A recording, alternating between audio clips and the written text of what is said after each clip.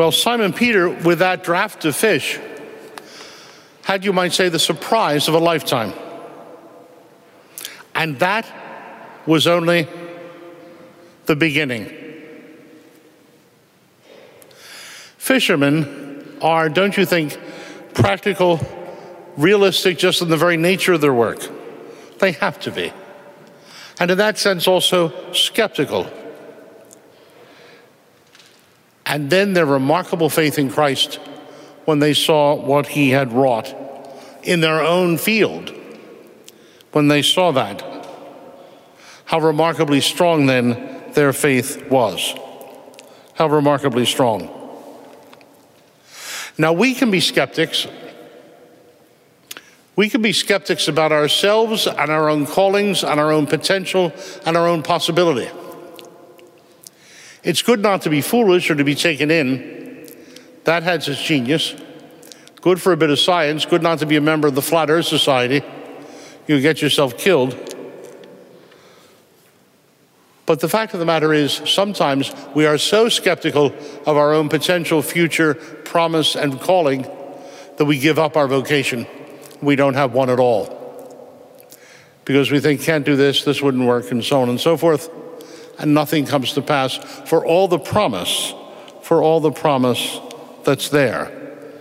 As if I have to be perfect first, and then I'll start living. I have to be utterly sinless, never have made a mistake. And then I'll be capable of being called by God.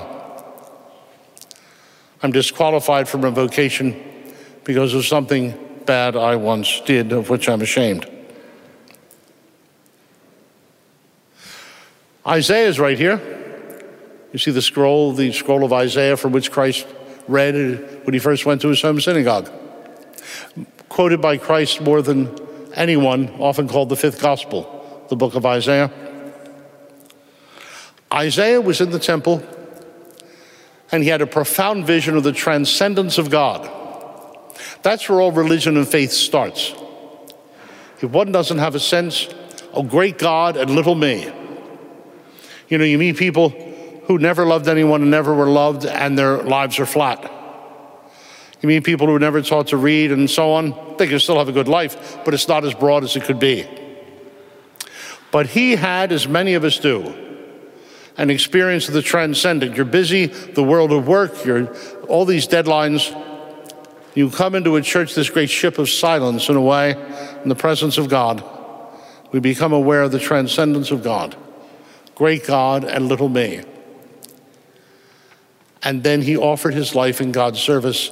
Send me, as each of you, I believe, no doubt will do. But it is a personal decision. We're not dragooned into it. We're not a cult. We're not placed the names of any particular cult you're thinking of, being lockstep married in a similar ceremony with similar dresses and everything else. It's a matter of personal decision and opening our hearts, our lives, our loves to God. And that's what Isaiah did. And Isaiah was aware of his fault, but by God of it he was cleansed, as we can be too. Nothing more touching than the gospel today of a calling. They left their nets by the shore and followed him. Doesn't get more dramatic or clear or final or glorious than that. And yet it's Peter who would deny Christ at his time of greatest need. It's Peter who at the Last Supper would vaunt the fact that he would never deny him, and then within hours would, at the time of greatest need. How would he ever overcome that? And yet that triple denial, finally, what does Christ say? Feed my lambs, feed my lambs, feed my sheep. The matter of a calling being sent forth to look after us and all the generations to come. He becomes the rock of the church, upon which is built in security, bedrock, his faith. The one who fell apart, the one who ran away, the one who was scared to admit who he was. He becomes the bedrock, and so can we. And so can we. And so can we. And then our middle reading by Paul. Look in the Acts of the Apostles, what Paul did. He persecuted the church. He was heading on. He had letters. He was going to bring Christians back in chains. And yet, he fell off his high horse. The scales fell from his eyes. The phrases are become proverbial. There's two separate accounts in the Acts of the Apostles of Paul's conversion. Half the Acts, the fifth book of the Gospel of the Bible, is about Peter. The other half about Paul.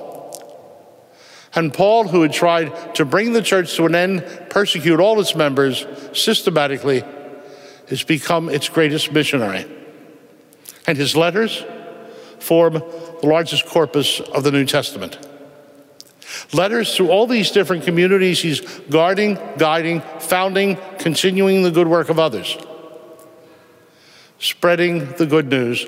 He who worked to defeat it has become its greatest apostle to the ends of the earth.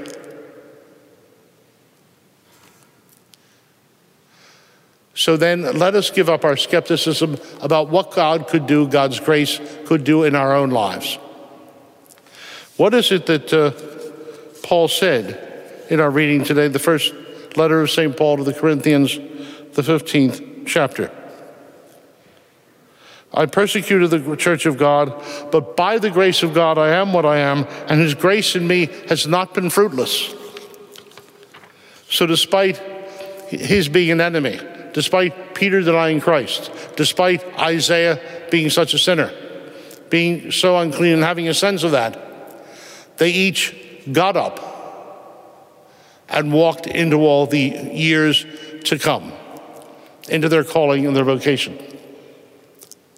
And so for each of us, to go past what we're concerned about, ashamed of, feeling inferior about, feeling sinful about, and to move from the negative into the positive of what God calls us to do and to be.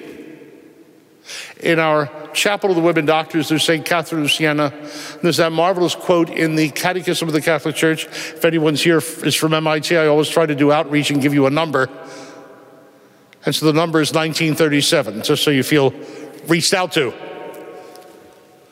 But kidding aside, it's a marvelous quote from God, heard by St. Catherine in her prayer, in her dialogues with God saying, I never give all the virtues to any one person, but faith to this and deep charity to another, and things that are opposites, but which the world needs.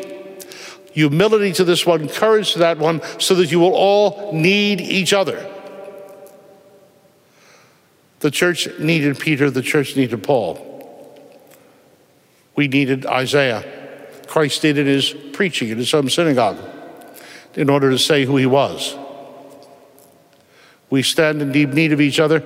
And as that passage, 1937, goes on in the Catechism of the Catholic Church, so that we then can minister to each other as they did to us, that we do now to each other. You know, often I see lots, as a priest, I have the luck to see lots of people, lots of families, lots of groups. And over time I hear of stories that are heartwarming, but seem to be on a precipice falling down. But someone in the family is the one that values the Mass, goes to Mass, gets other people to Mass, becomes an example of what a Catholic Christian could be, and has that faith, that hope, that love that is like a tower of strength. There's someone else in the family who is involved with the Vincent de Paul, or concerned for the poor, or concerned with the homeless, or concerned with people starving, or helping with the food pantry, wherever they are. And they are a tower of strength to that family too.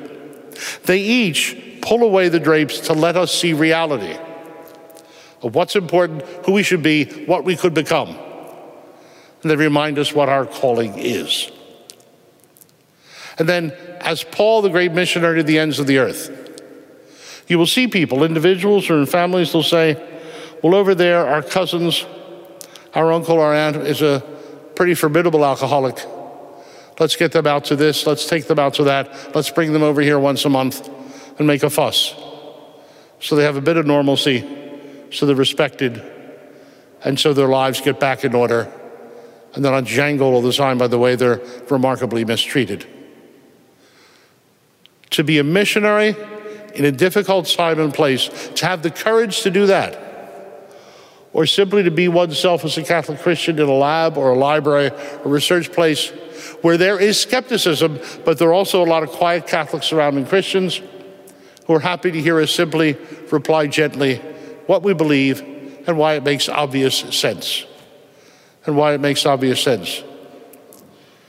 With this one caveat. That God so loved the world that he sent his only son isn't obvious, but it's great good news and remarkable to spread. And that's our calling. That's our calling. We could think of becoming someone else, but the part of St. Peter's already taken in Paul and Isaiah. And so each of us is something new upon the earth with special gifts and a particular calling that no one else has ever done or will be able to repair afterwards if we don't pick up our lives and enjoy them and make them flourish. Be yourself, DeSales says, and be that well. And in that way give honor to the master craftsman whose handiwork you are. We heard of Isaiah's calling and his saying yes. We know of Peter's fault. It's unforgettable. But that he was a rock is more memorable still. And St. Paul, they were scared of him. They couldn't find anyone to go and talk to him in Damascus when he needed help about the Christian way. Finally, someone volunteered with vast courage. Yet Paul became the greatest missionary in the history of the Christian church. So may we be, in turn, in our own way, according to God's will and wish. By the way, I did want to say, the Cardinal is having a weekend for anybody thinking of the priesthood. At the end of the month, he's having a weekend and a sermon weekend for anyone thinking of the priesthood. And am I asking you to consider it? Is this an advertisement? Absolutely, by way of understatement, please. But I'm asking more, there's more. Like those 1 a.m. ads on television, there's more. What I think it would be great if you gave yourself permission to do would be to let people around you know that they would be a good priest or a good nun or a marriage or whatever, a writer, to let them know, because it's my experience, and a sad one. When I talk to people and tell them their abilities, I'm the first person who's ever reinforced that in them. And so this world at times, not just now with the temperature, but in human terms can be a cold and lonely place. And affirmation is not automatic or often given. When you see the good in someone, it's the spark of the Spirit, the spark of God. And it's important for each of us to put our hands around that spark so it become a flame. And so then that, like Paul, we can become a fire for the good God's done to let everyone else know.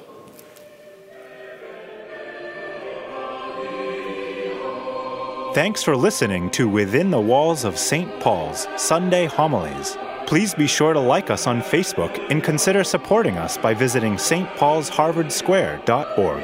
That's stpaulsharvardsquare.org. God bless and see you next time.